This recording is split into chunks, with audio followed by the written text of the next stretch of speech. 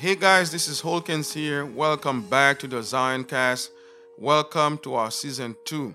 For those of you who join me for the very first time, welcome. It is truly a blessing to be with you once again. As always, thank you for all your feedback.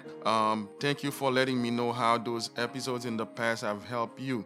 It is truly a blessing to do this podcast. Once again, thank you. This season, we will touch on many issues dealing with the heart. Have you ever been hurt? Have you ever been in love? Have you ever expressed any kind of emotions? Sadness, joy, anger, jealousy, disappointment, discouragement, guilt. Have you ever said something that you wish you have not? Have you ever done something that you've been thinking about for a while? Well, your action is a reflection of what's in your heart.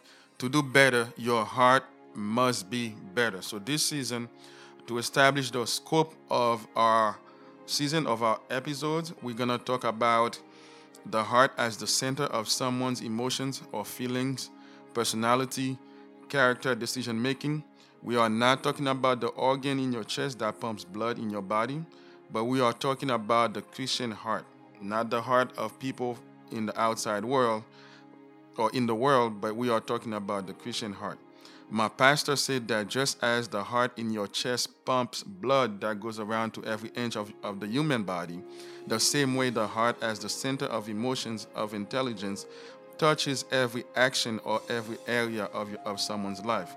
Therefore, it is critical, it's life and death that we protect our hearts. So this is what we're going to discuss this season. We're going to have many episodes where we talk about different aspects of the heart and how and what the Bible says about the heart, what God says about the heart, and how we should keep our hearts.